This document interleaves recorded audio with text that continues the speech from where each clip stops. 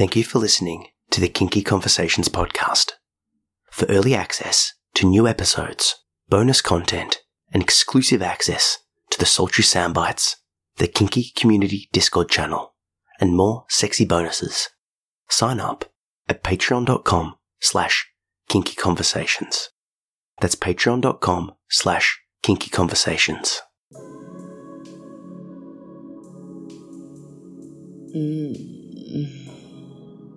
Welcome to the Kinky Conversations podcast, where consent is king, pleasure is queen, and exploration of sexual expression is the name of the game. And now for your host, the delicious Zachary Phillips. Today on the podcast, I'm joined by Opal, a 25-year-old death care worker, end-of-life doula, and medical assistant who enjoys flower therapy, entrepreneurship, sustainable living, and Qigong. She discusses Tantra, the intersection between spirituality and sexuality, attaining multiple and no-touch orgasms, and conscious celibacy. We dive into the relationship between the feminine and masculine divine energies, the importance of learning how to turn yourself on, the potential to self-sabotage our sex lives, and the reimagining of sex and life as art. We also discuss gender roles, sexual healing, the impact of cults, and the importance of self-love in all respects. I absolutely loved this conversation. It was deep, it was spiritual, it was sensual, and it was enlightening, both in terms of informing me about different aspects of Tantra, sexuality, sensuality, but also about art and life in general. I got a lot out of this episode, and I know you will too. But before we get into it, I just want to remind you that if you stick around to the end of the episode, I'll play you a part from my book, Kink, Volume 1. But without further ado, here's Opal. Awesome. So thanks for jumping on board, Opal. Let's get into it. Yeah, I'm excited. Okay, so I'm looking over the pre-information that you sent. There's a few things I want to just touch upon because there's quite a lot of interesting stuff going on there. I want to jump straight in if possible. You're talking about Tantra, specifically transcendental states and connecting to the divine through sexual intimacy. So we'll go right into the hard, the deep stuff. But perhaps you can sort of share about that, because I feel like there's a lot of, I don't know, preconceived notions or stigma or cliches around Tantra. I don't know that much, so it would be good to hear from a practitioner where they're at and what they're doing, and we can dive into it. What do you think? Yeah, absolutely.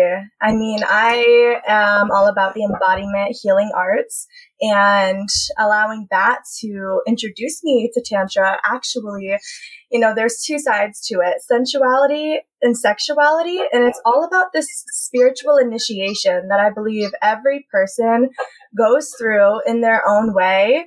At least that's my belief. Some people who may not be into spirituality, but I think that spirituality and sexuality have an intersection and a meeting point to where we don't only meet ourselves, we crack ourselves completely open to divine bliss and ecstasy, right? That's something that, if you're into kink, then ecstasy is probably something that you're seeking after. It's highly sought after. I mean, obviously that's why there's drugs that induce that too. And, I think that for me, a huge part of it has been this reclamation and liberation, where I am holding myself in what I am referring to as the greatest love story ever told, through meeting the divine and through embracing that. And it does get to the point of sex when you walk the journey long enough and you're not in it just to be like, ooh, let's go see if we can have 5 orgasms, or experience a 40-hour orgasm, or maybe my partner will have the most mind-blowing sex and they'll see me as a juicy goddess and, all of those things. So for me, yeah, it's been a process of meeting myself in all of the initiations and then also with others. And that's an exciting role that I'm getting to play. I love it. I do. There's a lot that I want to dig into there.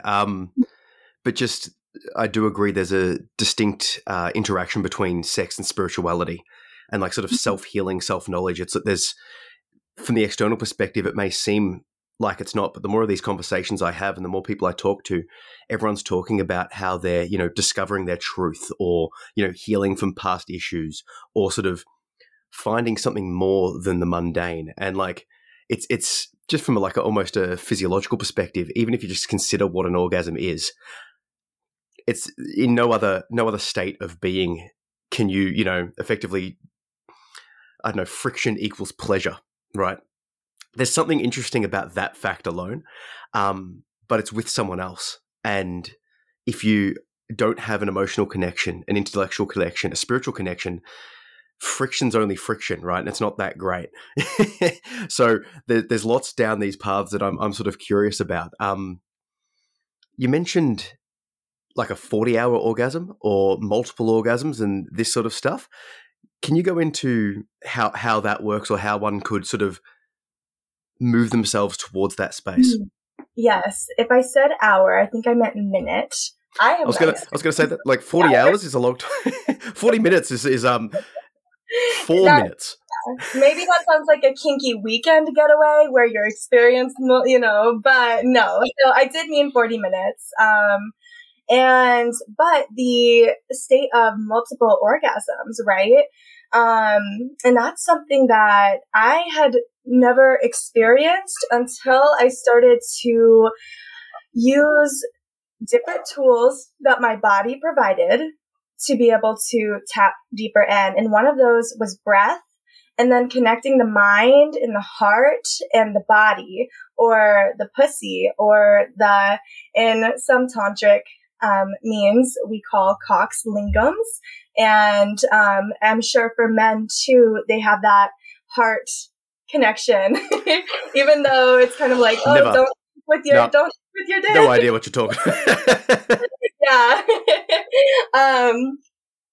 But also I think that really goes into how our sex ed is. And that's something that I'm kind of like passionate about, as I am a mother to a son. And I'm like, how do I want to raise this little being to be able to, be conscious sexually and to not be sheltered, or to embrace himself. So that's, but aside from that, back into what we were discussing, the breath has been a tool for me to be able to orgasm without touch. And I mean full release. And it's allowed me to go back into, after there is the big O with touch and with exploration and sexual exchange, to go back into and find that bliss again and keep creating it. And it's usually in hypnotic states. This happens. I don't want to say I can control my body, but there's like this creative vibrancy. And in spirituality, often life force and like sexual energy is a liken to creative energy. And they're pretty much like the same when you start getting into, that type of energy, which is interesting. So you're talking about like a no touch sort of breath work inspired orgasm, or sort of getting back into the orgasmic state from that. Mm-hmm. Couple of questions down that path. Sure. What is like the training, the physical process that you're doing to induce that? Like you said hypnosis, like a self-hypnosis. Mm-hmm. I've spoken to a few people about this, and I've read stories of people that can control their body, like people that can, make half their hand hotter than the other half, people that can, there's the mind and the body are deeply interconnected in ways that Western science is only just sort of starting to recognize. There's a whole bunch of breathwork stuff that's in the forefront, but if you look at Eastern philosophies, they've been doing it for years. And there's a bit of mysticism that I think blocks a lot of the Western sort of the regular sort of, I would say vanilla, spiritual vanillas from embracing it, because you have to sort of deconstruct the woo-woo and the stuff that sort of goes against their own spirituality to sort of get the gold that sort of fits in the middle of, a sort of Anglo-Western sort of Christian idea. You sort of see what I'm going for here. I've looked into it myself, but I'm just sort of curious of the process and, is there books, is there classes? Like, how can I learn to do this myself? Because I am very keen on being able to breathe myself into orgasm along with a whole bunch of other self-hypnotic mind-body control, because that's absolutely fascinating to me. Yeah, I'll share one of my teachers who actually has meditations in some of her courses, and her name is Maya Knight, and I believe that's with a no, it's night, like day and night. I'll get you to give me a link, and I'll put it into the show notes. Okay, amazing, because her meditation had me squirting like 5, 6, 7 times, and Whoa. then it's but that's when you get into like the cervix. So she has a cervical orgasm meditation that, and she has other things to offer with that. And the main thing is somatics. It's the body without the mind story. And that's kind of, a part of this process where you're speaking to the westernized, colonized way of seeing it. And also like scientists don't even believe that like a woman's squirt is not like pee, so it's really severe in that way. But yeah, even the issue with the Eastern piece is that a lot of these texts have, it's been about only 50 years or maybe even 30 to 50 years since these texts have even been translated to English for the Western world to be able to know. But there is so much out there. And a lot of it, at least for me, has been in releasing like my attachment to, okay, how does that happen? And fully connecting back into myself. I do this. One way that I do this is in the mornings. And this is really helpful for feminine-based beings, really feminine beings, tapping into and seeing how does my body feel this morning before I even wake out of bed, and connecting to the essence of my heart and then dropping down into the power of my pussy. I believe there's a heart and pussy-based coherence that I live by. One of my mantras is like, pussify your life. And with that, then you're going to be, tapped into your power always. And every single thing that you get to do in life gets to become, delicious and rich. Can you give me a contrast of what a day would look like for you if you didn't sort of like a day that isn't pussified versus a day that is, for lack of a better expression? Like, what does... Like, I see the value in connecting to the self. Like, every morning I'll get up and meditate and exercise, and it's sort of like, grounding connection and that sort of stuff. So I definitely see the value in that. But what do you get specifically that if you, for example, didn't do that, you would lose out on, or maybe not be as strong in, or that sort of stuff? Mm-hmm. Yeah, there are definitely times where I go, a few days or sometimes weeks without really connecting to that. That's happened. And I don't want to say my life falls apart, but I really become disorganized and like disconnected from the beauty that I hold. And then I, fall into like insecurities. And then that crosses over into my relationships too. And it shows up in my business, in my work in the world. It shows up in like how regulated I am, like I think a powerful orgasm can really help. I don't want to say regulate the nervous system because I don't know that for a fact, but I do think that it can help really regulate ourselves and our emotions. And so, yeah, I feel like just so much more connected when I am connecting. So what is the physical process? Are you sort of closing the eyes, sort of turning the inner camera inwards, or is it sort of like an opening up and sort of feeling what's there? Like, what do you actually... I'm all about practicality. So if people are talking about like gangbangs, I'm like, how do you practically organize this? If we're talking about like meditation, how do you do it? What's the process like? Can you talk us through like a little bit of a process? You wake up and you decide to do this sort of meditation, for lack of a better expression. What do you do in that meditation to connect? Mm-hmm. Well, usually when I'm waking up, I also connect with the energy of gratitude. And so sometimes, like, even just placing my hands on a part of my body where, it feels like I could be hugged or embraced, and then exploring that further, seeing what's there and then exploring it further. There might be like, I might feel like I don't want to handle my day, or I might feel angry at something that's going on. And I just get really curious and keep following those little crumbs of emotion.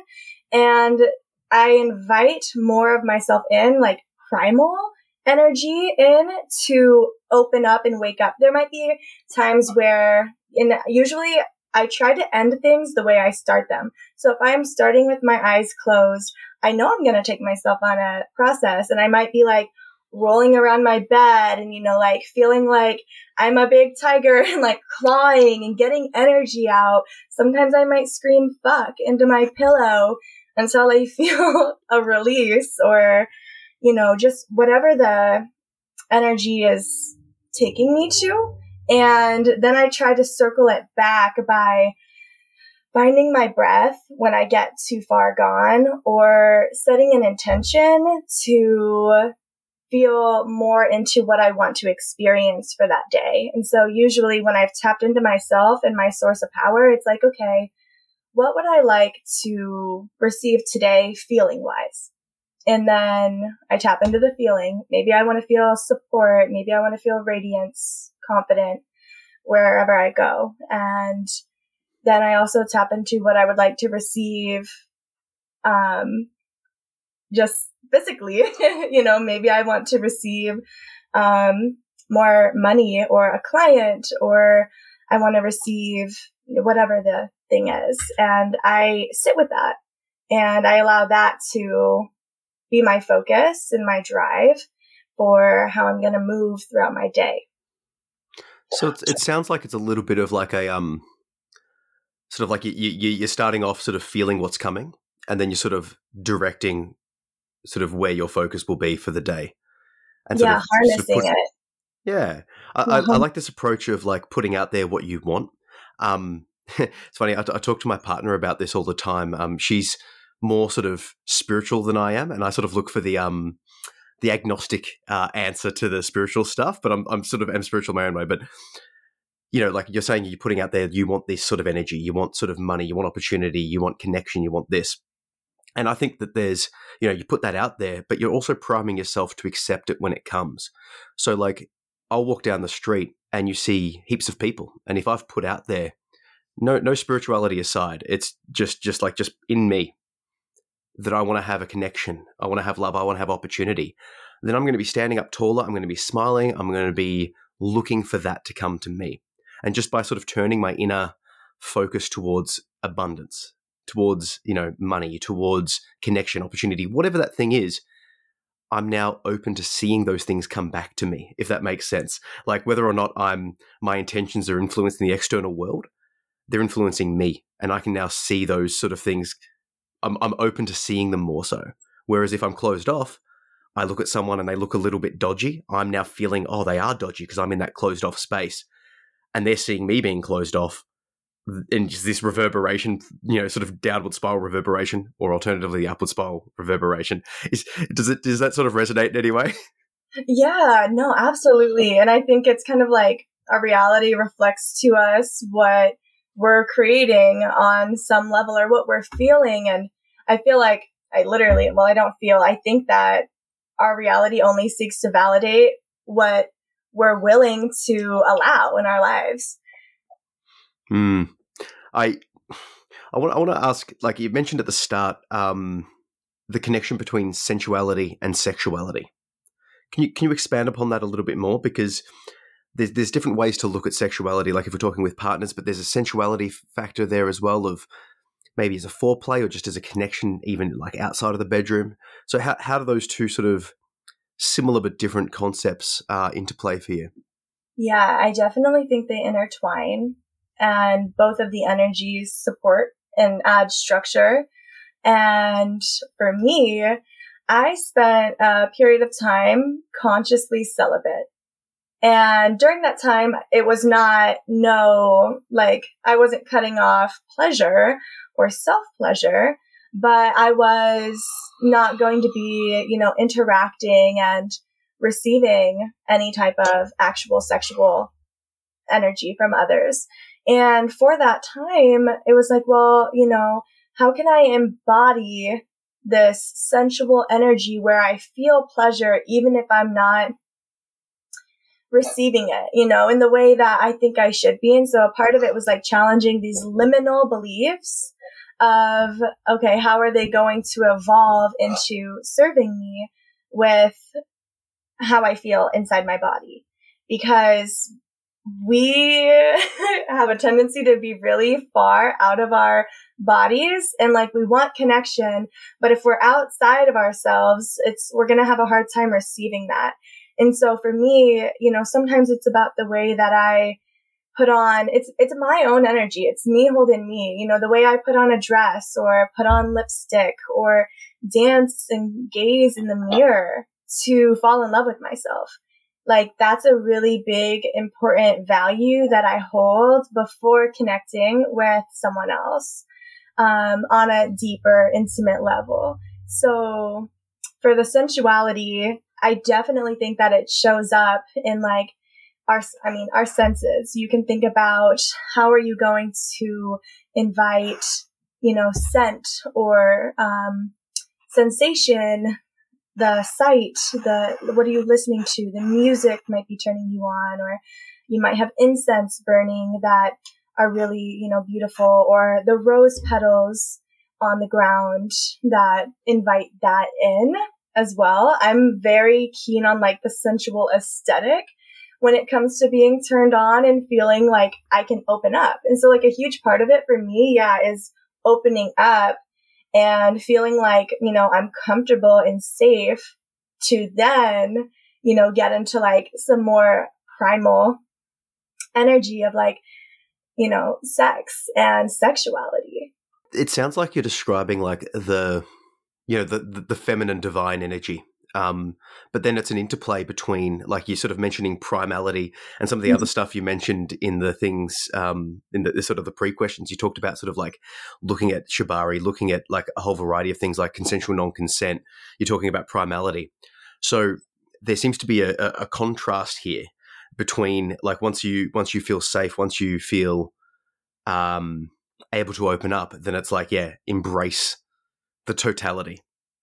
Because I fear that, a feminine and masculine split, it can be either completely aligned, and then that can lead to, beautiful, engaging connections, sexual or non-sexual. But if there's a disalignment, it's disaligned, right? So it's I don't know, like I'm in the online space a lot, and I get a lot of messages from people that are disconnected, should we say, who just sort of enter the DMs with like, hey, you want to fuck? And it's like, well, like, like let's just check into the fact that we're talking to each other like we're both human. It's just guys or girls that are going down that path. What I want to know is how do you it sounds like you're sort of like finding this space internally. How do you balance this energy with someone else? So it's like a process of you finding what you need to get into this space. But obviously, if you're with someone else, you're sort of like spiraling into that space together in a way. How can you ensure that you're both sort of getting to the same place?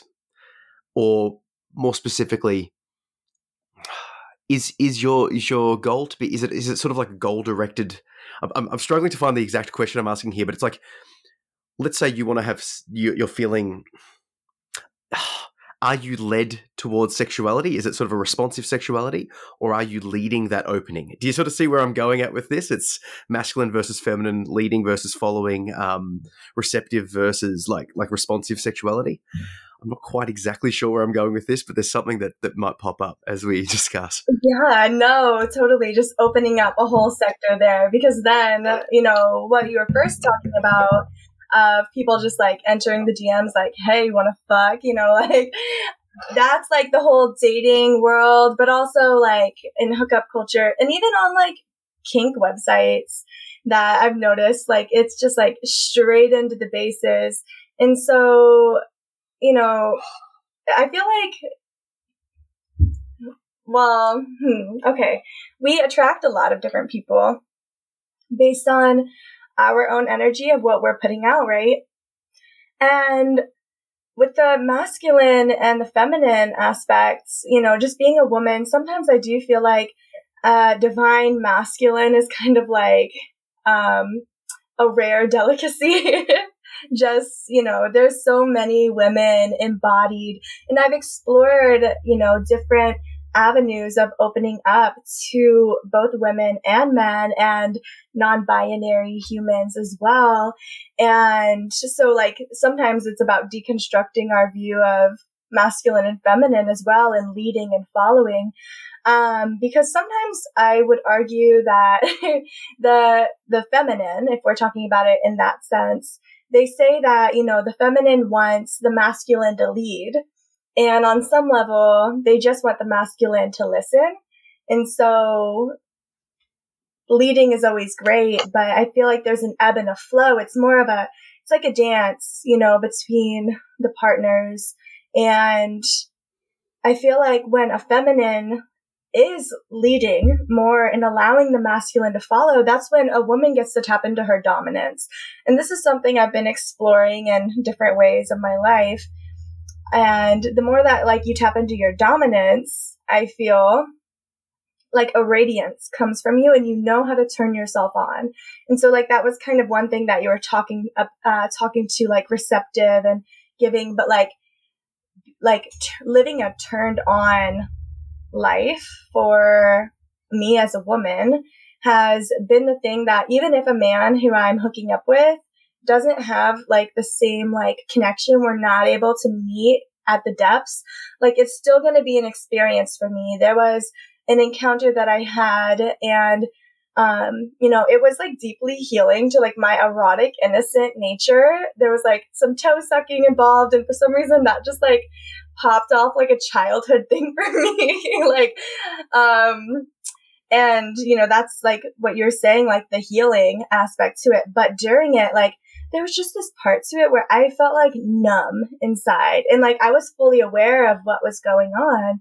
And I'm just like, okay, if you can feel numbness, then you have to be with it, because it's actually a feeling, and there's nothing wrong with being numb, or you, if you're numb. And, you know, as I was able to, like, tap into and explore more why, I was able to explore different roles that I could have played in while in that exchange. And, you know, obviously it stayed with me, and I got to be like, why did I feel so numb, you know? And so a part of that for me is really finding a way to be in the ebb and flow of the dance. Of sometimes you'll be being led and spun around and whatever, and sometimes, you know, you'll be the one where the spotlight is on you, and, you know, you get to come alive, I guess. Is that landing as well?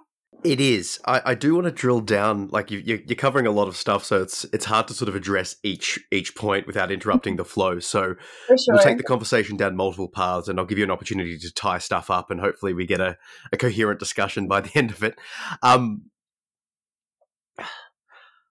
I imagine with this, it's interesting to hear you sort of talk about this sort of embracing the numbness of that moment, because without the self-awareness or the self-work or the introspective thing, if someone's feeling numb, that's sort of like a sign to, like, leave, or like, I don't want this, or like it's like maybe a consent thing. But are you sort of describing that, like, you recognized that you weren't quite as connected or in, or something like that, and rather than sort of running from that feeling, you sort of looked at it and going, okay, sort of what and why, or how? Like, how is it? It's using that, even something that's like, you know, I shouldn't be feeling numbness, but you are.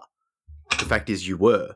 Is that sort of using that sort of, you know, potentially, you know, quote unquote negative or non-ideal feeling as as a meditation, as a focus, as a point of healing.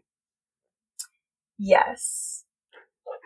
And with that, I would say that the intelligence of life or the universe or the cosmic web of the fabric, some people call it God or Allah, Wonka Tonka, all of the things, I would say is the kinkiest motherfucker alive. And for some reason, even like the depths of our negative shit, there's kink within it. And so like, it's actually really interesting to witness how we get off on things that, you know, might like hurt us in our lives, and it shows up in the bedroom and within our sex lives as well. And so like, you know, we might like have this pattern with self-sabotage, or, you know, we might leave with what we were saying about the numbness. Like I had the choice to leave, like you were saying, but I chose to stay with myself and see my emotion all the way through.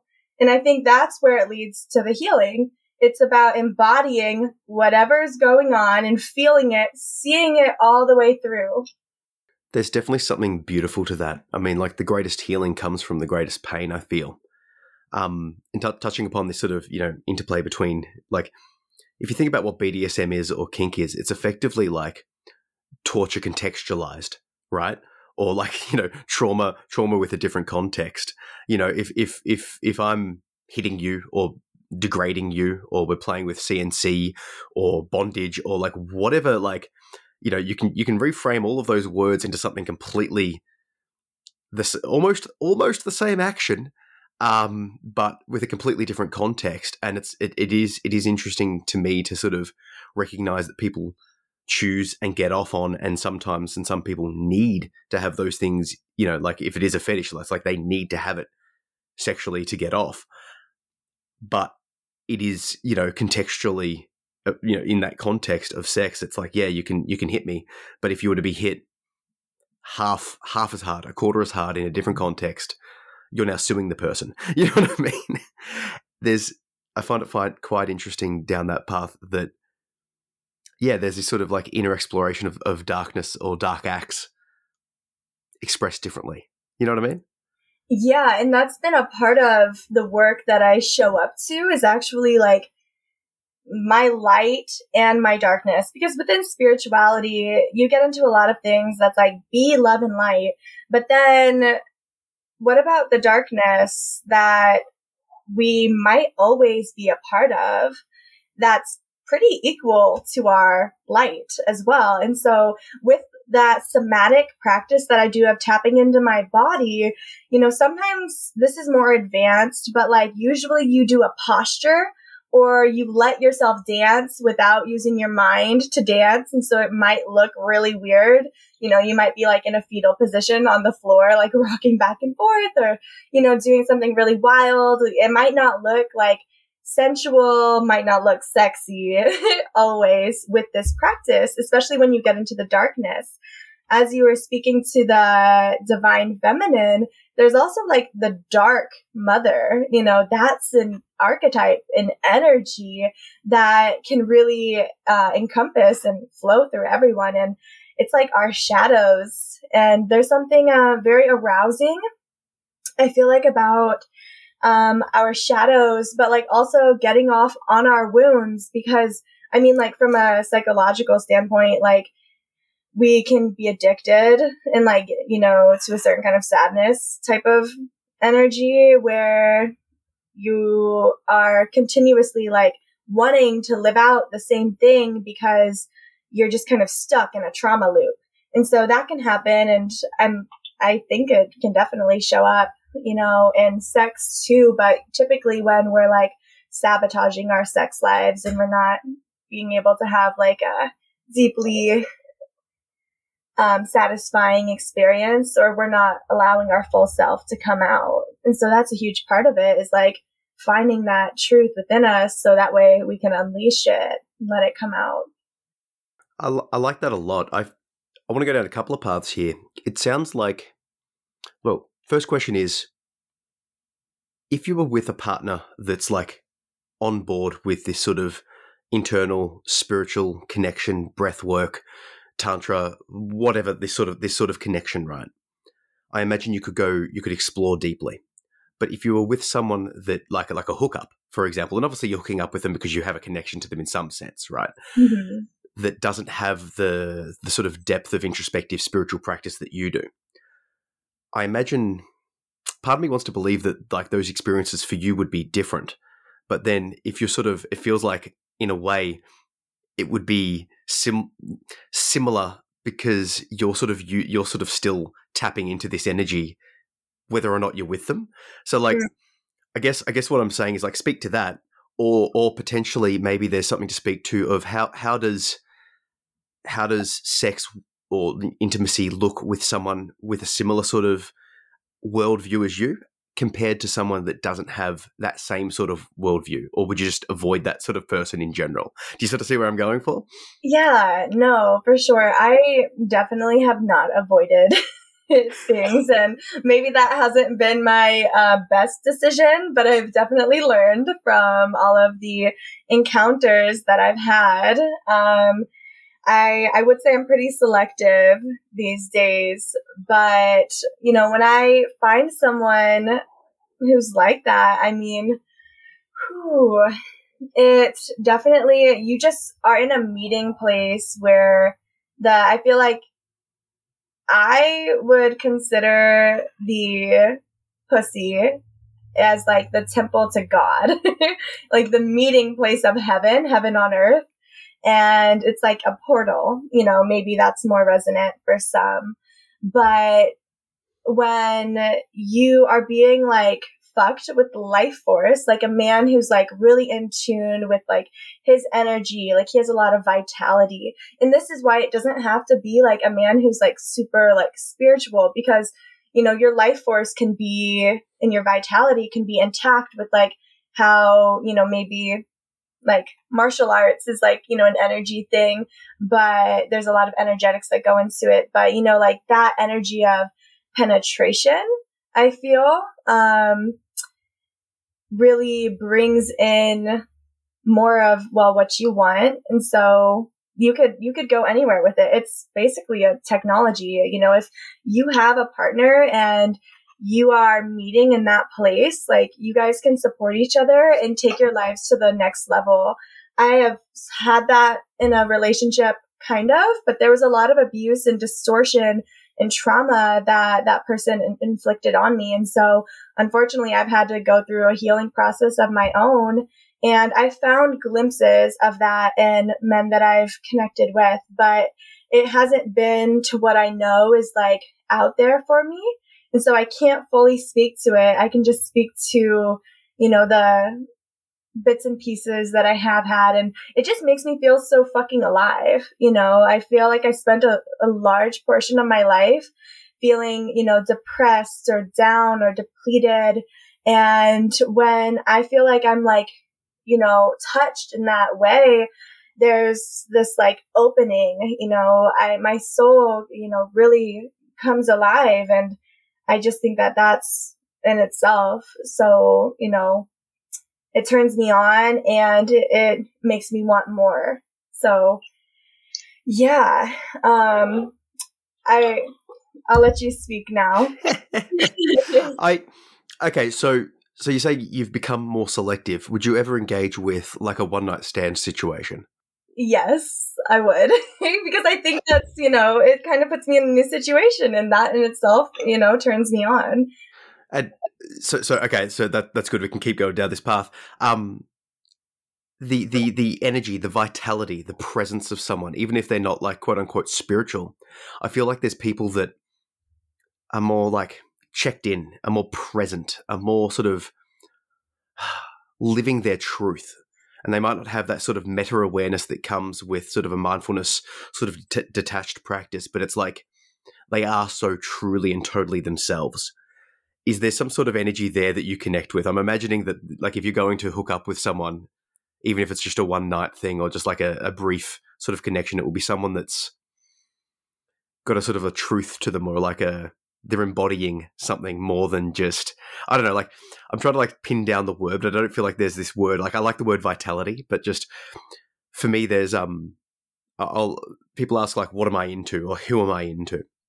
And my answer is like, well, anyone that's sort of like nailing themselves, as in like their own look, or they just understand, you know, their whatever their look they're going for, or whatever that look they are, the ones that have sort of like connected fully, you know, living their own truth. Like that to me is far hotter than like a bimbo look or a tattooed look or like whatever sort of cliched sort of style of person, quote unquote, you can have. It's like the person that's embracing their totality. Is that the sort of person that you would be sort of looking to connect with, someone that's got the itness, you know? Yeah, it's like everything what you're saying, it's like someone who has character. You know, and there like, you go. You know, that's the word. That word I feel like really encompasses it. And yeah, like someone who possesses character, and like usually the people who possess character have gone through character assassinations, obviously. And yes. So, you know, that speaks back to like the trauma that we've been through. Everyone fucking has it. You know, there was an interview that I listened to today. It was actually Jay-Z, and he was talking about every single person has like God. I think he referred to it as God level genius. And it's like I've heard it referred to as like God spark. And it's like that, just an unimaginable, boundless brilliance that each person has. And unfortunately, the world that we live in, you know, like kind of creates carbon copies of people. You know, I've thought that as well. Like, I introspect on myself a lot, and like there's certain things that I'm good at, that I know I'm good at, and I'm trying to push that out to the world. Like with my poetry and online space, I've got this sort of ability to, you know, like some level of talent plus an ability to sort of share the talent I've got, the vulnerability that I've got in a way that people are starting to connect with. So it's just sort of like I found the intersection between talent and sort of vulnerability that I can put out there, and it's just worked for me. But had I been born in a different place or had different life experiences or different opportunities, different time frame, I wouldn't be able to put out that spark. I'm not saying that I've hit my spark, you know, like it's obviously it's a process.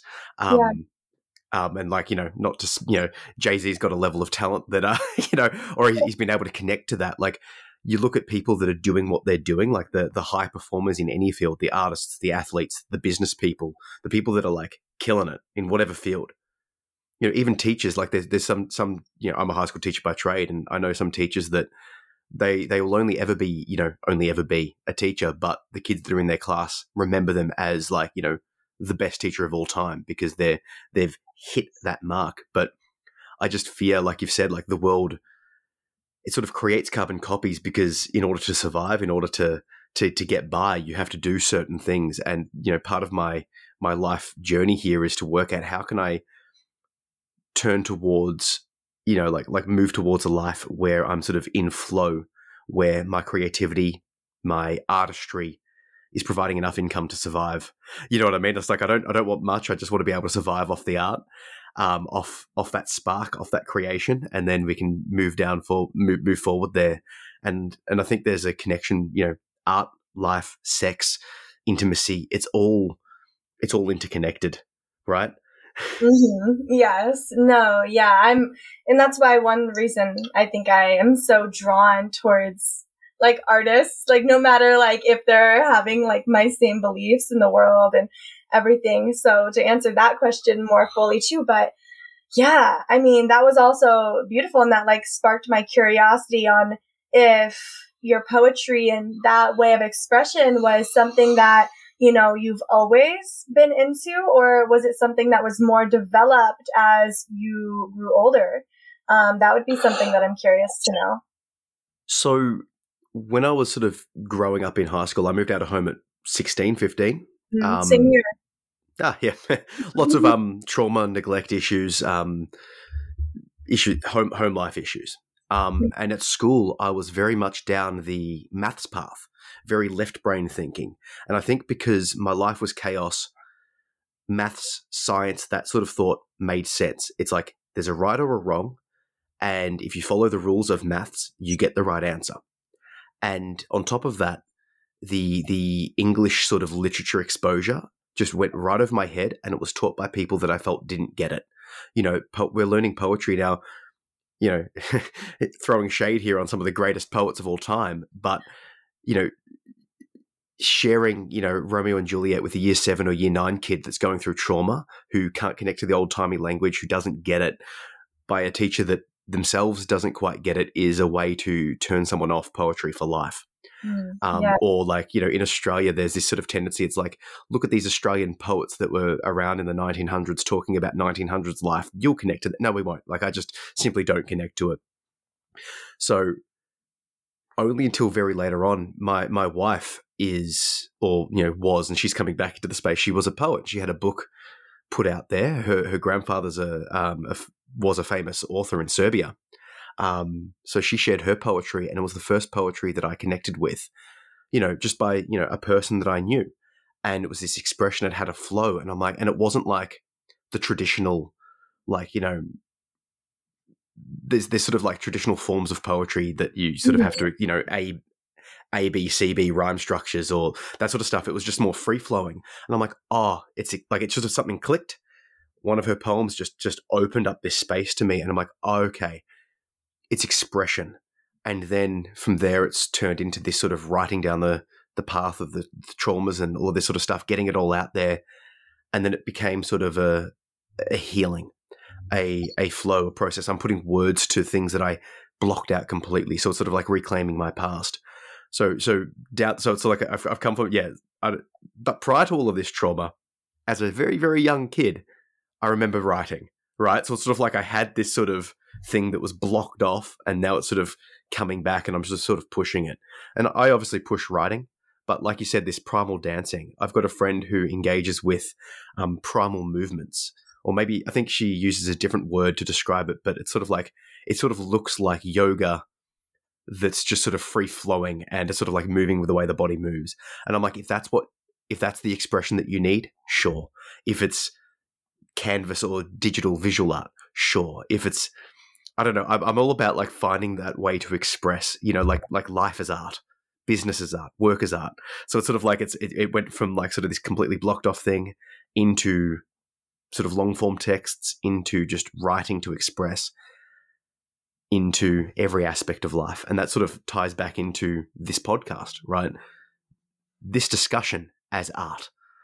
You know what I mean? Like there's something there. So obviously I've gone on a bit of a tangent from what you initially asked, but like sex itself can be just, I can masturbate and get off because it's a release, or I can check into an energy, or we can come together and reach this same point, or we can, we can connect beyond sex. Like sex isn't the epitome of vulnerability or intimacy in my mind. It's a level, it's a type, but you can connect down different paths as well.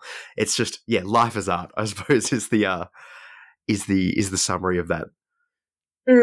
Yes. Yeah. That's one of my favorite mottos to go by. And like, life is like the holy altar. Like you are the offering, you are the artist, you are what you get to offer up to this life that you're living. And it gets to be one of like the greatest love stories that is ever told for each person, I feel. And, dropping into what you were talking about around the survival piece is something that I do in my one-on-one work is embodiment archetypes and going into like our life story and our soul contracts to find like what lessons we're moving through and how to better serve life. And the survival piece to it, I find is so interesting and how that shows up because we each have these different archetypes of survival, no matter who you are. Every single person has them. And if it's okay, like I'll give a little like breakdown of what those are and just how they are guardians to ourselves. Yeah, go for it. Okay, cool. So we have the victim, and that's something that like we were just talking about sex and sexuality and kink, and like the victim, like it was just on my mind spinning its little wheels. But then there's the saboteur, and we talked about sabotage. I brought that up, how that actually might be a kink for some people. And then there's the child. Obviously, we can like paint that into so much of how we're molded, and like the daddy issues, mommy issues that are running rampant in all levels, and like how the child had to learn how to survive and different wounds that we've gone through. But then also there's the prostitute, and this shows up in each person as well. And these are all different guardians. Like the prostitute is a guardian of our faith. And so while someone might not literally go down the path of sex work, and that was something that when I was just 18, it was like, that's where I was going towards. And then just took like a complete like other turn through a curveball life threw at me. And that archetype has still shown up though. And like, it's related to like my money shit. I think sex for women, at least what I can speak to, is directly related to men and money. And so a lot of our sex shit that we have is related to the same issues that we have with money and men.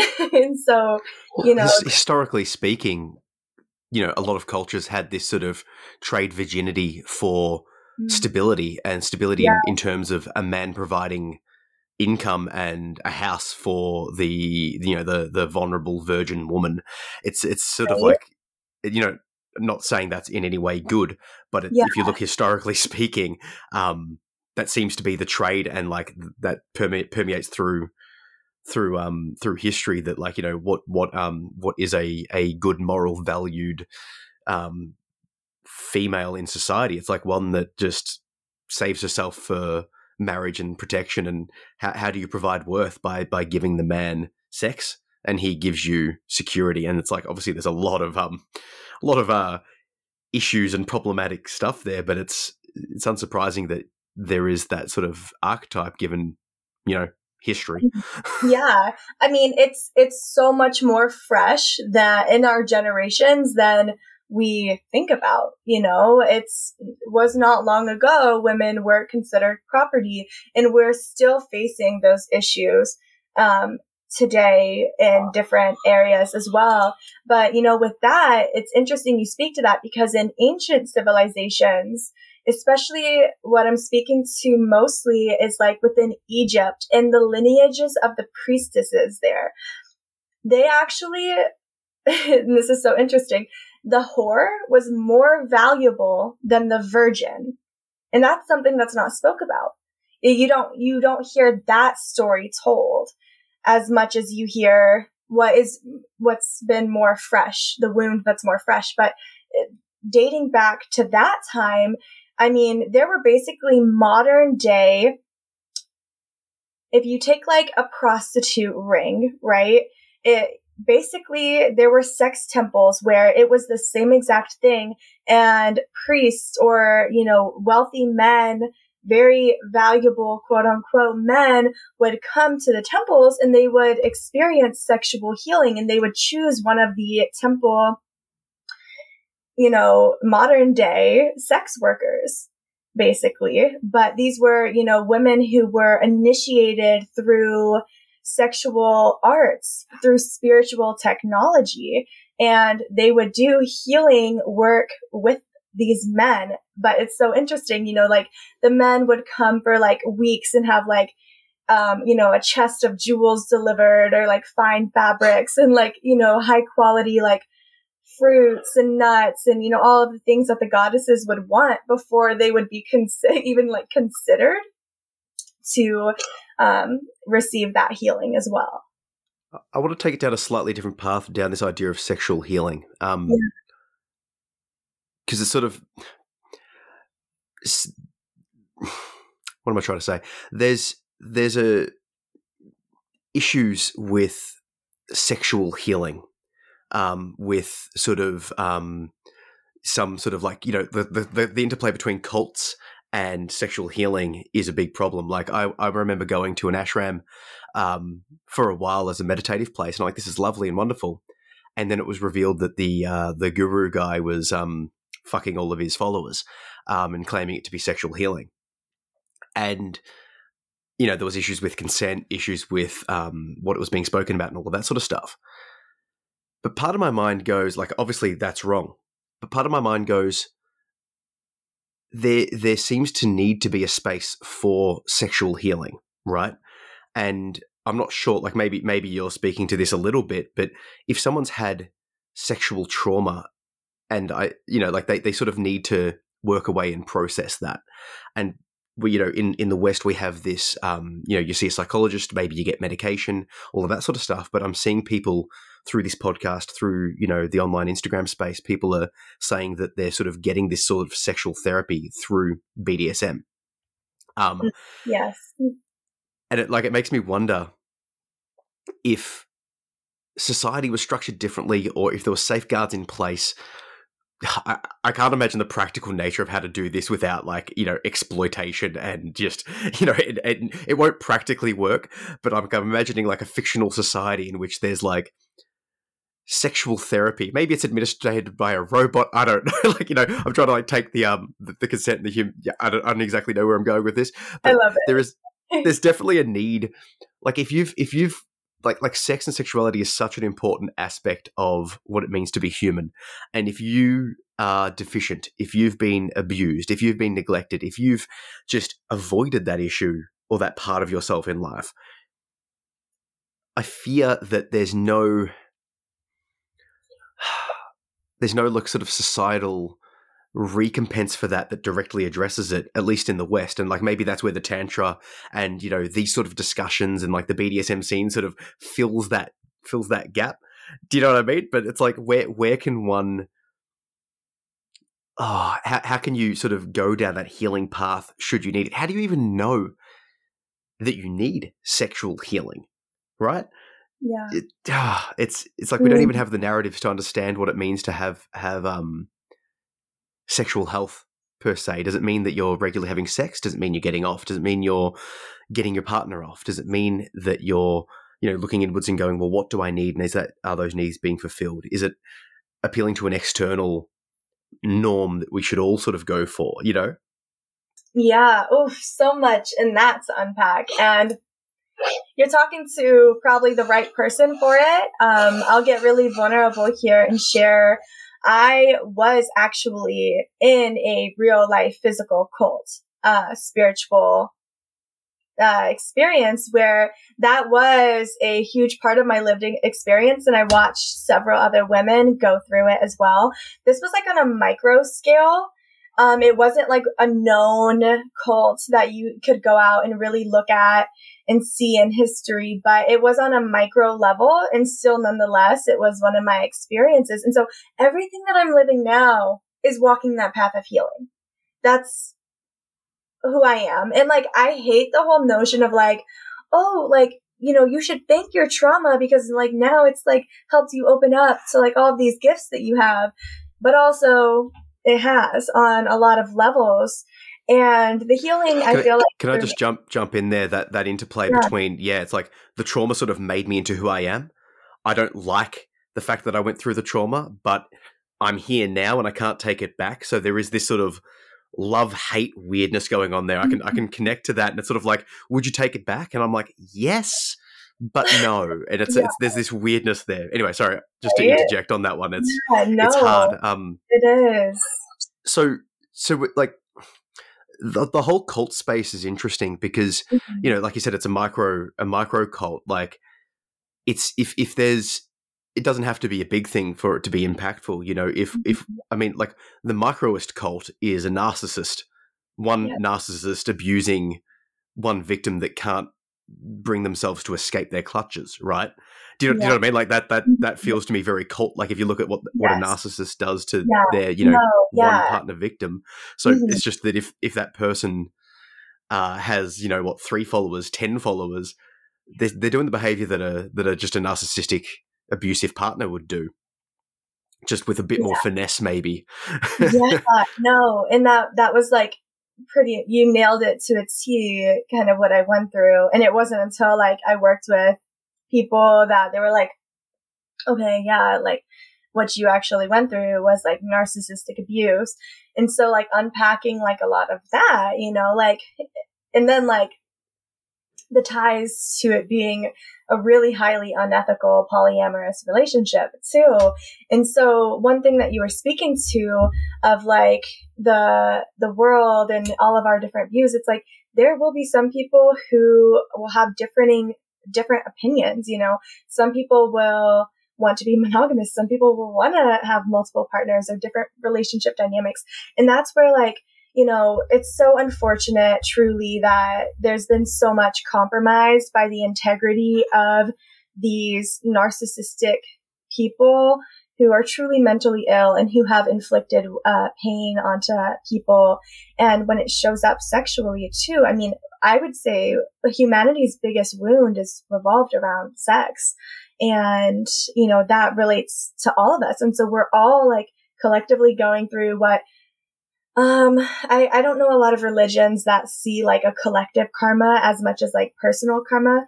But the way I see it is it's, we're all like in this collective, paradigm, and so part of it is choice. And part of it is, the just lived experiences of generation to generation. And it's all like stacked up on top of each other. But integrity lives in our bodies. And we can't ever know if we're in integrity if we're not like feeling actually what's in our body. But unfortunately, at least what I've experienced with the narcissist is they don't have the ability to do that. And so it would be really interesting to see how we could bring back these spaces and have it be at the forefront. But also then I think the very structure of society, there would have to be a lot of changes. And I feel like everyone would need a say in things. And we're starting to see little glimpses of that, I feel. But then it's like, how much more distorted can it get? Because everyone's at conflict, like with something, it seems like. It's an interesting space we find ourselves in with modern technology, the ability for everyone to talk to everyone all the time, sort of. And like, the trends and the mob mentality and the psychology that we don't quite understand, the globalization, there's so much going on that I think it's very easy to think that, what we're experiencing is normal because it's our normal. But like, we're literally on the other side of the globe right now, you and me. And yet we're having a conversation in real time and thousands of people are going to listen to this conversation post fact. Like, that's not normal. Do you know what I mean? So it's like you're talking on a level of like, world healing. But if we strip humanity right back to, the animal that we evolved into, world healing would have meant, like fixing the society of 150 to 1,000 members of, whatever size the human tribe was, right? With numbers that size, you can effectively implement change. You can have connections with everyone. You can work out sort of like a quasi-communistic, democratic society that has influences from everyone where you can share far more because it's, the societal structure in a small tribe would look significantly different to mega societies where there's millions or billions of people trying to sort of come to harmony. Because, if you've got 1 million people, we all have differing views and opinions. So my sort of view on all of this is that it's, whilst it would be ideal to have world change, realistically, all I can do is change my own behavior. All I can do is attempt to pass on to my children, to the people that interact with me, listeners of the podcast, what I view to be the right view. But a part of me knows that I am just another human that's projecting my opinion. So like, although it feels like I am insightful, it feels like I've been introspective, it feels like I'm tapping into the divine or whatever sort of we're talking about here, I'm well aware that that's just my own inner bias believing that I am speaking truth. Like, wouldn't the world be great if everyone thought like me? Well, it feels like that in the first instance. But I know that I'm also flawed, and I also know that beauty comes from the connection between the differences. But then I'm also like, well, there's clearly some things wrong or some things that aren't optimal. So I'm sort of like, I'm torn as to what to do other than to sort of work out what it means to have integrity. And this is sort of what I'm going for with the kinky conversations part. It's informed, enthusiastic consent, open and honest communication, and then just sort of like a questioning of societal norms. Because perhaps, like you said, with the open relationships versus monogamous versus whatever we're doing here, perhaps what you want or need in this life isn't what society has said that you should need. And if you can, obviously, given those first two things, open, honest communication and consent, if you can find a non-traditional, non-normal, quote unquote, relationship structure or ideal, and that works for you, great. Like, wouldn't it be good to live on a collective, in a collective where, if you've got kids, other families could mind your kids? That sounds like a great idea, but most people don't even know their neighbors. Wouldn't it be good for some of us if you had this open relationship where you're like, I could just, we could sleep together and there's not this issue of awkwardness of cheating. It's actually like we're actually just, we're adding value because we're both sort of, like you said that earlier on in the conversation, this sort of like reset from orgasm, right? It's like, well, I don't have to have that with my primary partner. Like, I come back to my primary partner after a mind-blowing orgasm, and I tell you what, we're going to be, I'm not going to be frustrated. I'm going to be, if you look at the interaction post that fact, we're going to be in a great space. Wouldn't that be good for some of us? So I don't know, maybe there's a space that we can, a ground roots action where you can just consider, if possible, making the choices that would best lead to your own sort of happiness, provided the informed, enthusiastic consent sort of situation. But once again, this is just what I want. So I'm more than welcome to have pushback from you or for anyone listening that this is just my own internal world. Yes, I know, right? And well, what you're saying to like, a smaller structured society of like 2,000 people. Well, imagine if 2,000 people are listening to this and, oh my gosh, we all just created some form of like a touch point in our bodies where we're going to, you might remember something like this. Something might stick with one person, and then that creates a little bit more harmony or coherency throughout the whole. And yeah, this is exactly my process with putting out my poetry and writing. It's all sort of like, here's my pain on the page. But my hope is that people will see me doing this for years, and eventually they'll read a poem or they'll just see me doing it again, and they'll be like, oh, I should try that.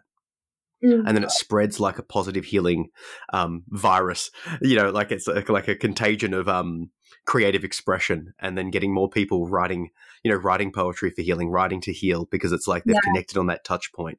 But like you said, with sex and sexuality, with relationship styles, with thinking styles, that's exactly what this podcast is doing. Like, hopefully, people that connect to what you're doing and what you're saying and the energy that you're bringing, they're like, oh, there's other people out there that think like me, or she's got an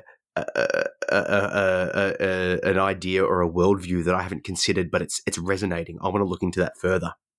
And maybe they connect to the your teacher's teachings, or they connect to you, and now they've got more value in their life. They've got more connection to their core truth.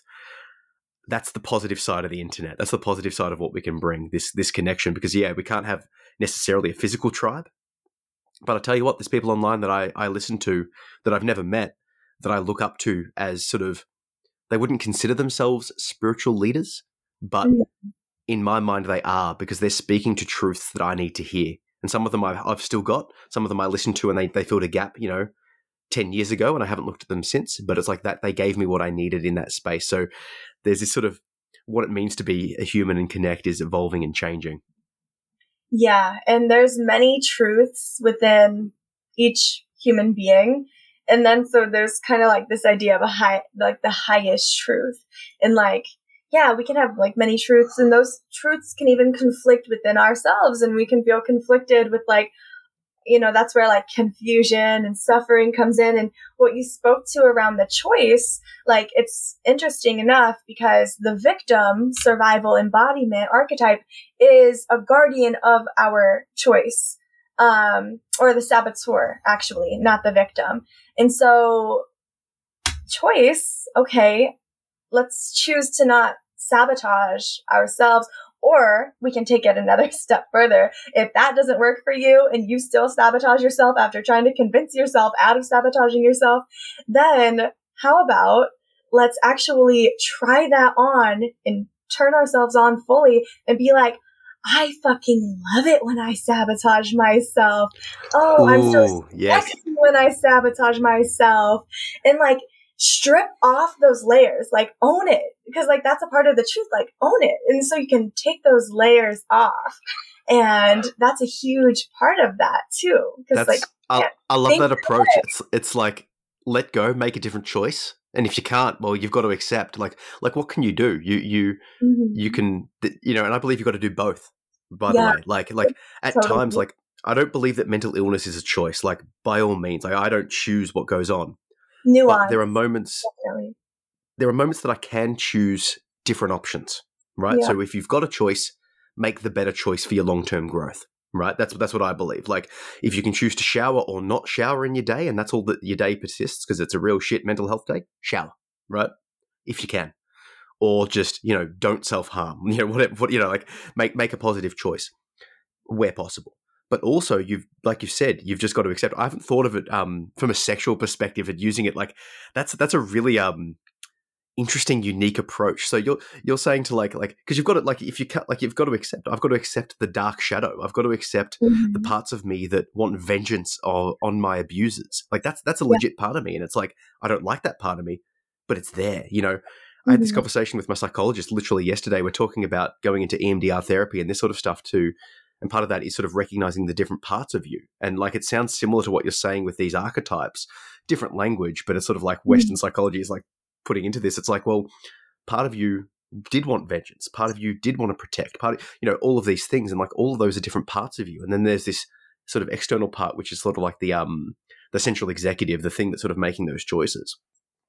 So there's a connection there. But I do want to drill down upon, you're saying that if you have a darkness, some sort of like pain that you can't sort of like step away from, or you've tried to, like you're saying to like embody that and get off on that, or get off with that. Is that sort of how are you, like, I'm curious as once again the the process of doing that. So you recognize that a part of you, I suppose how can you get off on the fact that you're self-sabotaging? Like are we talking like you've let yourself get like super drunk, or you've entered a risky sexual thing, and like that's a self-sabotaging behavior, but you're like, no, fuck it, I'm leaning into this now.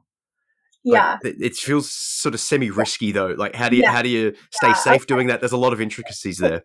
Definitely. And there's a book that I'll link by Carolyn Elliott that I would love you to share with the audience for them to go in and explore, kind of like our existence being rooted in kink. And with this though, I mean, I'm not saying go out and continually sabotage yourself to turn yourself on, because you're actually probably going to feel like shit if that happens. But when you look at it from a healing perspective, you are doing something because it's serving you. And so it's serving your conditions. And those are kind of like those beliefs around like our shoulds, or like what society tells us we should do. Like, you shouldn't have sex until marriage, or like, oh, I should only, like, this is a really good one to work with. I should only have sex with a certain type of person, because if not, that means I'm a bad person. Like, noticing what your thoughts are and like what you're making something mean about yourself.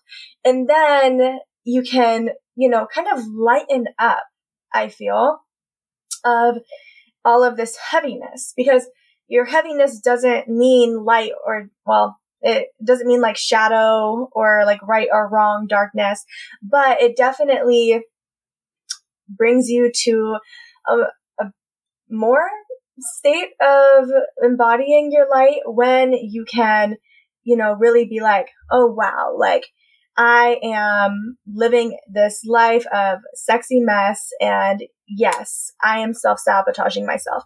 But then, like, how is that serving me? Oh, it's serving me because I actually don't want the responsibility of living the life of my dreams, because if I live the life of my dreams and then I fail, then it's going to validate everything that my parents ever said, that I couldn't do it. It's going to validate those beliefs that you couldn't do it. And so you're sabotaging that, but then you're able to get to the roots of like, what's going on here with why you're sabotaging yourself. And then like you learn to love that part of yourself. As a part by trade, I'm a death worker, and that's emotional and physical. It's intertwined. And I have learned a lot through this process.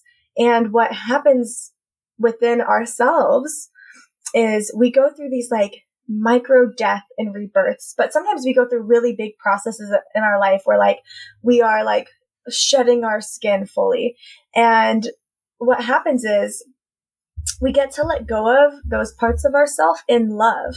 Do you really this is something to ask yourself. Do you really want to let go of all of those parts of yourself, like the part of yourself that like fucked yourself over, like your inner abuser, those mean thoughts? Do you really want to let go of those with the same energy of like, fuck you, I hate myself, I'm not worthy. So like, I'm just trying, you're just trying to like light something on fire and like throw it away, but it's just like keeps coming back.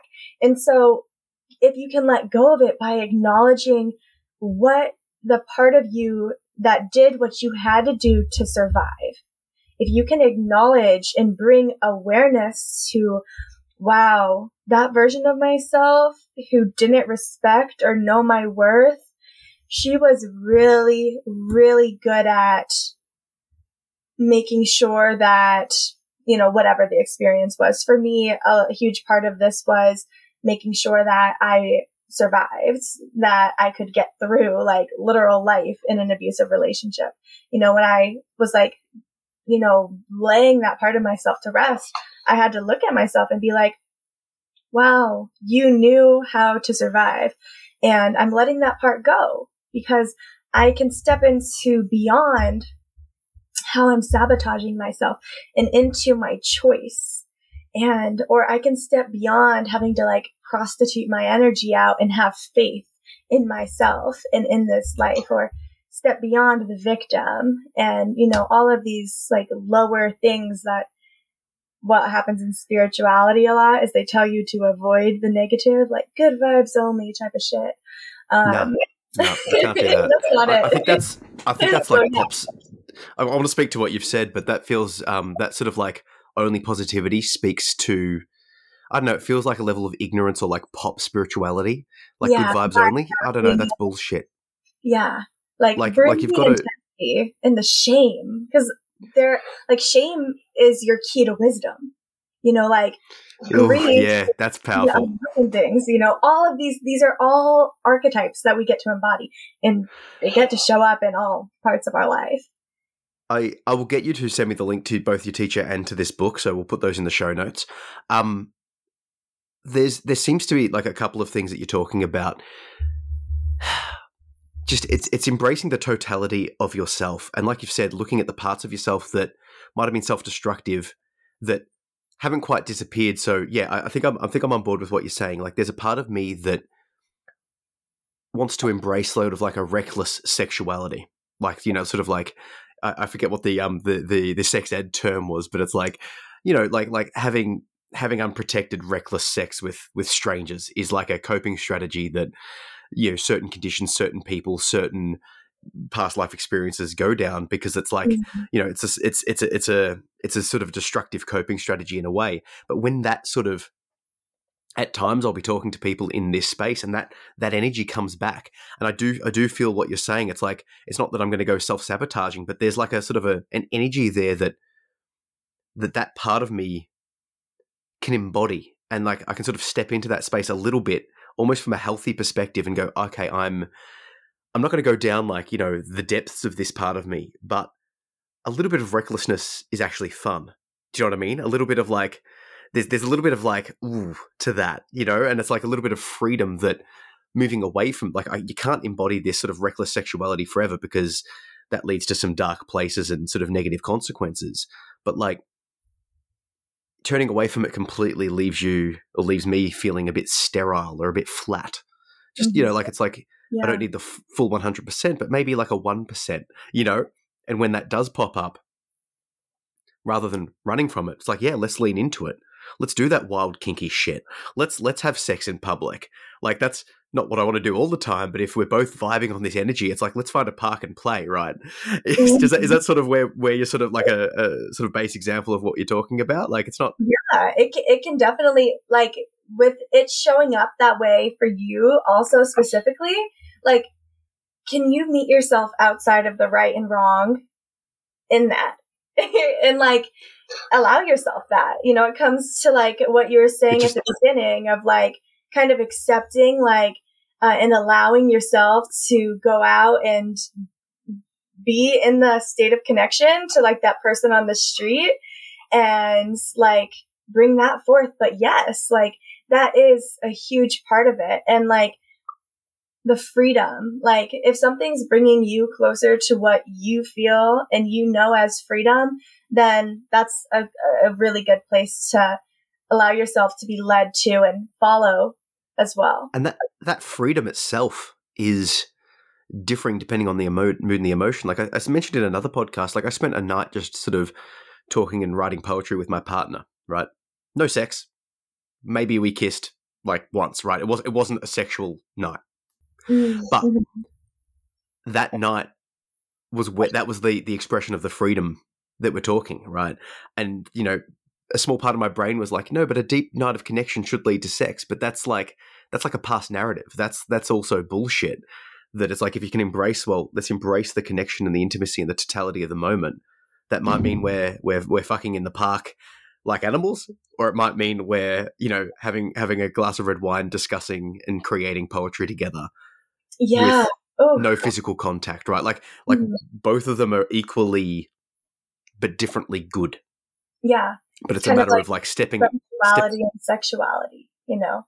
But not, you know, it's kind of it's that similar frequency, that thread. And it's like that thread of like following your highest excitement and like allowing that in the moment though. Yeah. Right? Mm-hmm. Look, we're coming up on time, so I want to give you a chance to tie anything up. But I did want to ask you one more question, or sort of delve into one more little thing that we sort of half touched upon: vulnerability. Like this whole process, it feels like you've embraced, like you're quite vulnerable to your inner world, and then to embrace and accept it. And obviously, there's an interplay between sort of dominance and submission sexually. Like if you can be open to your numbness, open to the darkness, open to the inner archetypes that are, you know, plaguing you, or sort of like you know, like inner thoughts. Like there's a vulnerability that you need to accept. And then I can't help but see a comparison to sex play as a sub or a dom, because there's vulnerability on both sides. That there's something there that you're like, oh, you know, you need to let go and sort of submit, or just be vulnerable to the other person. Just sex in general, even taking out BDSM, right? There's a level of vulnerability and like this opening. Can you speak to that? And then on top of that, just anything that you want to sort of address from what we've covered so far. Yeah. So as a switch, I would most suitably identify as that. But also like knowing that, like, I have a friend who she told me, when she doms people, she's basically just telling them to like breathe deep and make sure they, you know, hydrate themselves. You know, it gets to show up in whatever, you know, feels the best for you. But it's like a part of this is like switching into the role of what better serves life. And then like that kind of goes into my meta expansion, what I really live by of like, okay, like I'm kind of like in service to life. I'm a service sub to life. And with that, you know, allowing when I am meant to switch into a dominant role, doing it and embracing it. And even when it feels like, I don't know what I'm doing, you know, like feeling into and leaning in and staying with myself through the whole process is what I would really say, because we're part-time everything, you know, like part-time poet, part-time mother, part-time student, teacher, spiritualist, whatever. But like there's a full-time like expansion of elaborate divinity that we're all living here. And so with that, it's like feeling into what we want in each moment and having the strength to own it is like the key here for me. And hopefully the people listening can also find that key that's within inside themselves, and also the lock is within ourselves too. And so you have both. So yeah. It sounds like you've got a very strong, I mean, we talked about this at the very start, like your whole thing, like you're connecting to a core self, and then like you're able to, from that perspective, address whatever comes up. It's like it feels like what the energy I'm getting from you is that like you've got a core sort of like center that you sort of seem to sit in, and then sort of external to that, like other parts of, that's within your sort of flesh, the flesh being, into the brain, like those sort of things might come into the awareness of that sort of internal self, and you can address that, and then things external to your, your flesh body will come in. But it's like it sounds like you've got like a strong core that you can sort of direct from. You feel, it seems like there's a stability there, and no wonder when we tie it back to the discussion at the start, if you don't do the morning meditation where you connect into your body, what did you call it? The pussification? No, yes, pussify your life. Yeah, when you don't pussify your life, I can see how that would lead to a little bit of dysregulation, considering like you seem to be like finding a space of grounding, that you're then, it's like, no, like I'm solid here, but I can address these things that pop up that sort of might feel more core if you didn't do that same grounding process. Yeah, and each time is just space for us to meet ourselves deeper in like whatever life throws at us, like an illness, or like, your car has a flat tire, you get fired, or your job's ending.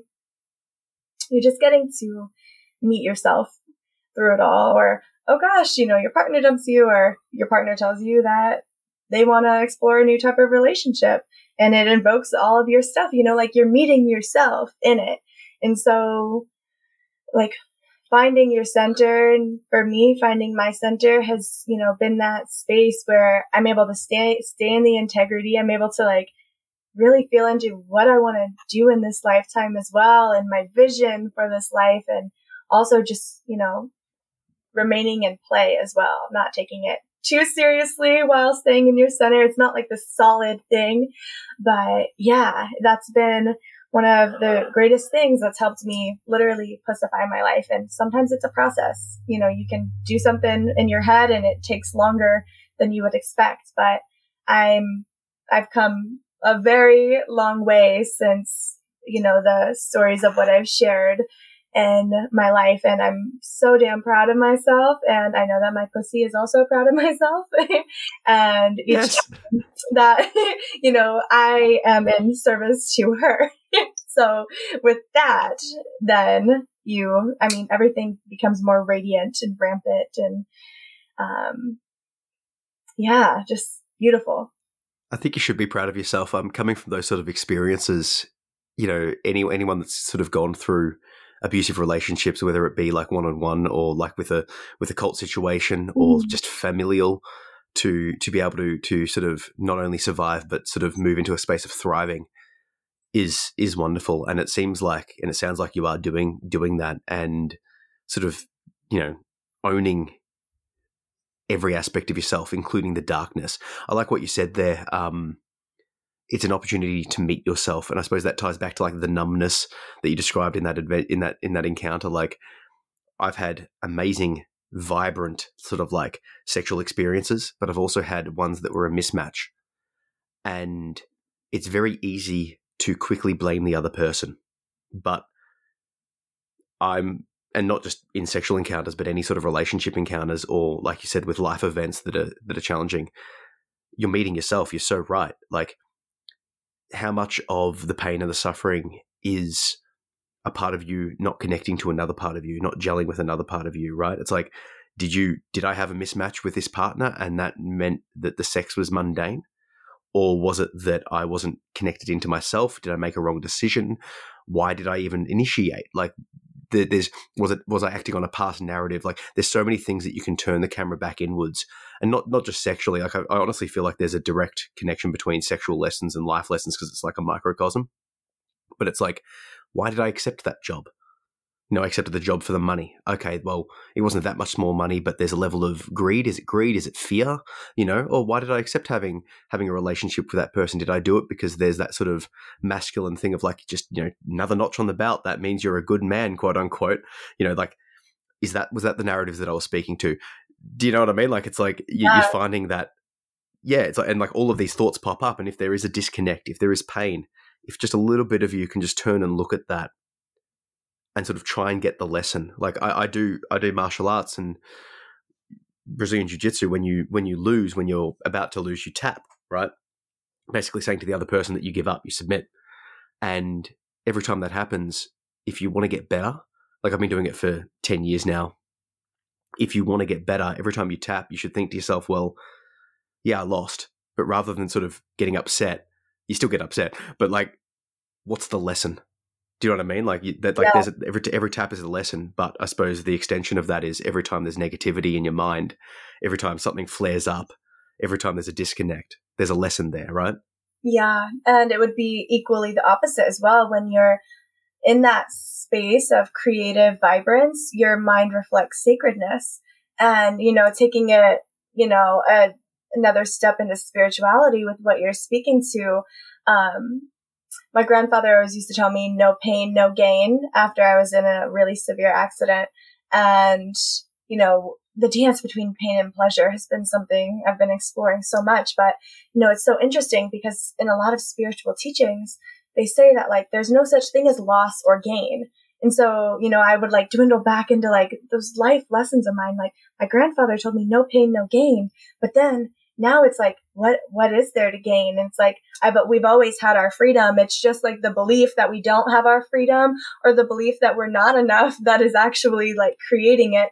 But that's not like, that's just covering up the baseline of like what is real truth of like our deservingness and, who we are. But we create these really unique challenges and obstacles, and, fights within ourselves to be able to learn something. And I think that there's so much, there's something really special about that to our soul. And we're going through these depths to be able to create more sacredness within ourselves for the next life. There's that aspect that you spoke to with the past lives too. That's like right on. And then eventually you'll meet people and you're like, wow, like these people have like the same type of beliefs as me, or this person's going to challenge me and help me rise. There's growth to it. There's harmony, self-love, there's destruction, there's possibility to all of it.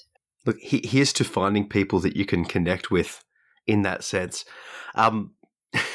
We are coming up on time, but I do want to give you an opportunity because we've covered a whole variety of different topics here. And I feel like we could sort of go into the nitty-gritties on all of this for quite a long time. But for the moment, is there anything that you would like to sort of come back to that we might have moved on from, or things that you'd like to just sort of re-emphasize before we sign off? Yeah, I feel like we just did that. And I don't think that there's anything that more wants to be shared. It feels like there's a completion. And within that, like, everything that we spoke to, there's like a completion and end to things. There's like, life and death, masculine, feminine, all of the opposites. And yeah, I feel like that completion is here. And I hope that this message, this podcast is going to serve the hearts that receive it and just allow themselves to open up to whatever new depth. I will say, if anyone has any questions on how to develop their own personal practice, I would be open and available. And I know you would share my Instagram in the links for that. Mm-hmm. So if that's something where people are like, okay, I kind of get it, but what the hell's going on here? Then for sure, I would love to talk more about that. But this was all so inspiring. And thank you so much for having me. Honestly, it was such a pleasure. Thank you. I find it interesting. Like I said in the talk there, I spoke to a psychologist and she's using similar words, like literally yesterday, similar words to describe things that you're saying. And like, she's approaching it from a different perspective, but it's like the same sort of healing, the same sort of message, the same sort of approach. I just love seeing different people's approaches to life and how they're sort of integrating the darkness and the light and like sort of, so like in terms of like you're saying, I hope someone's gotten something from it. I definitely have myself. So, you've hit, yeah. You've hit the nail. I will definitely put the links to all of the stuff we've talked about. I'll get you to send me through that sort of stuff, and I'll put the links to your social. People can reach out and connect. Thank you so much for jumping on the podcast. I really appreciate it. Yeah, cheers to all the different perspectives. Everyone's got medicine, so thank you. 100%. Sharing the collective medicine. It's funny, like these talks, I'll have a conversation like this sort of spiritual, sensual style conversation with you, but then I'll have a conversation with someone who's talking about like, completely, like it's a completely different energy in the sense of like if you just sort of just look at the surface level, but they're still sharing, with their story of like their adventure and their play and stuff. It's a different vibe, but at the core, there's this sort of their own energy is coming out in that. It's really wonderful to see the similarities and differences, and it's like, sexual healing, energetic healing, life healing, all that sort of stuff. So thank you for sharing your perspective. I appreciate it. Yeah, the similar threads. It's amazing. So. All right. Have a good one. Yeah, you too. Thanks so much. I just want to give a super special thank you to Opal for jumping on board the podcast. I really enjoyed this conversation, and upon re-listening, this whole concept of life and sex as art is really hitting home, and it sort of is in line with everything that I've been thinking about, both in my personal and professional life. I like to do this podcast and my website, and even just the social media posts as an art form. Not posting because I have to, not creating because that's what will work, but because it is what it will fit with who and what I am right now. And then the same thing's true for sex, sensuality and connection down all of those paths. Because, looking back, the best connections I've had in and out of the bedroom are one when I'm in line with myself and what I'm after and what I'm feeling, as well as the people or partners that I'm with. That vibe, that connection is invigorating when it's in sync, no matter what the activity is. So thank you so much for jumping on board the podcast, Opal, and I'll put the links so you can follow her and check out all of the different stuff that she recommended, the books and the teaching and all of that stuff. If you'd like to support this podcast, the best thing you can do is give it a rate and review. Recommend it to someone. Let them know it exists and say, hey, you'll absolutely love this podcast. You could also grab a copy of the book Kink, Volume 1. It's a collection of BDSM and kinky-inspired short fiction and poetry. The ebook's only a few bucks, and I narrate the audiobook. You could also support the podcast on Patreon. Patreon supporters on the $5 tier will get early access to all episodes, exclusive access to behind-the-scenes recordings, and the Kinky Community Discord channel, as well as exclusive access to the sultry sound bites. So for all these benefits and more, sign up to the $5 tier on Patreon. The links are in the show notes. And just on this topic, it really means a lot to me for those people that have chosen to sign up. It shows me that you're really enjoying what I'm doing here, and you want to make my job easier. It takes me about 6 to 8 hours to edit, record, upload, write, and do all of the things necessary to get this podcast out to you. So it's basically a day per podcast for me. So if you want to support that process, if you want to help me get more content out, if you want to say thanks, I appreciate it. So please, jump on board the Patreon, help me out. And if you'd like to be a guest of the podcast, or a sponsor, hit me up on social media or shoot me an email and we'll make it happen. Thank you so much for joining me today on the Kinky Conversations podcast. I look forward to seeing you in the next episode. But before you go, I'll leave you with a part from the book Kink, Volume 1. Enjoy. The Agreement. A long time ago, society and tradition got married. Initially, they lived in bliss, and humanity prospered. Great cities were erected, laws were created, money was invented, and religions were discovered. But over time, tradition grew discontented with society. For society was always changing, and in turn, was constantly pressuring tradition to change as well. Tradition believed that whilst sex was necessary, it was in fact a necessary evil, one to be tolerated, but also to be shunned. Sex was best performed via ritual, only ever to be used for procreational purposes. Society, on the other hand, was not in one mind about sex.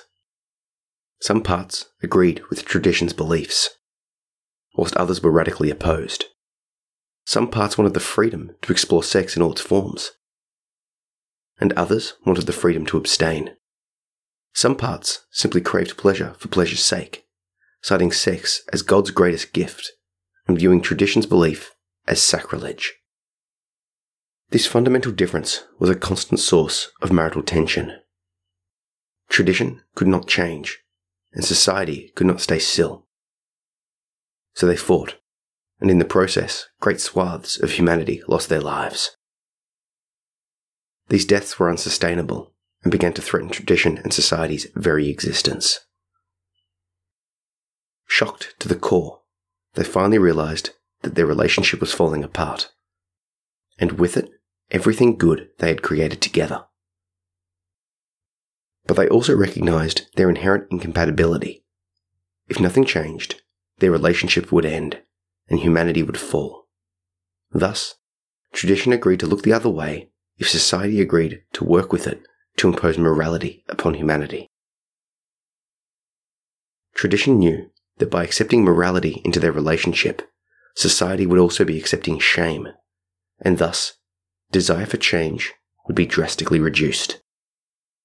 And society knew that if tradition looked the other way, humanity would still be able to explore sexuality as it pleased, despite the myriad of shame that now accompanied it.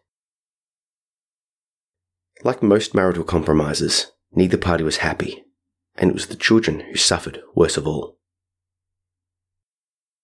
Now, for the most part, humanity has limited its sexual experimentation to the realm of fantasy, always hoping for more, but never acting to acquire it, always wishing they could, but never having the courage to do so. Watching make-believe movies and reading fictional stories about things they will never do more than just think about.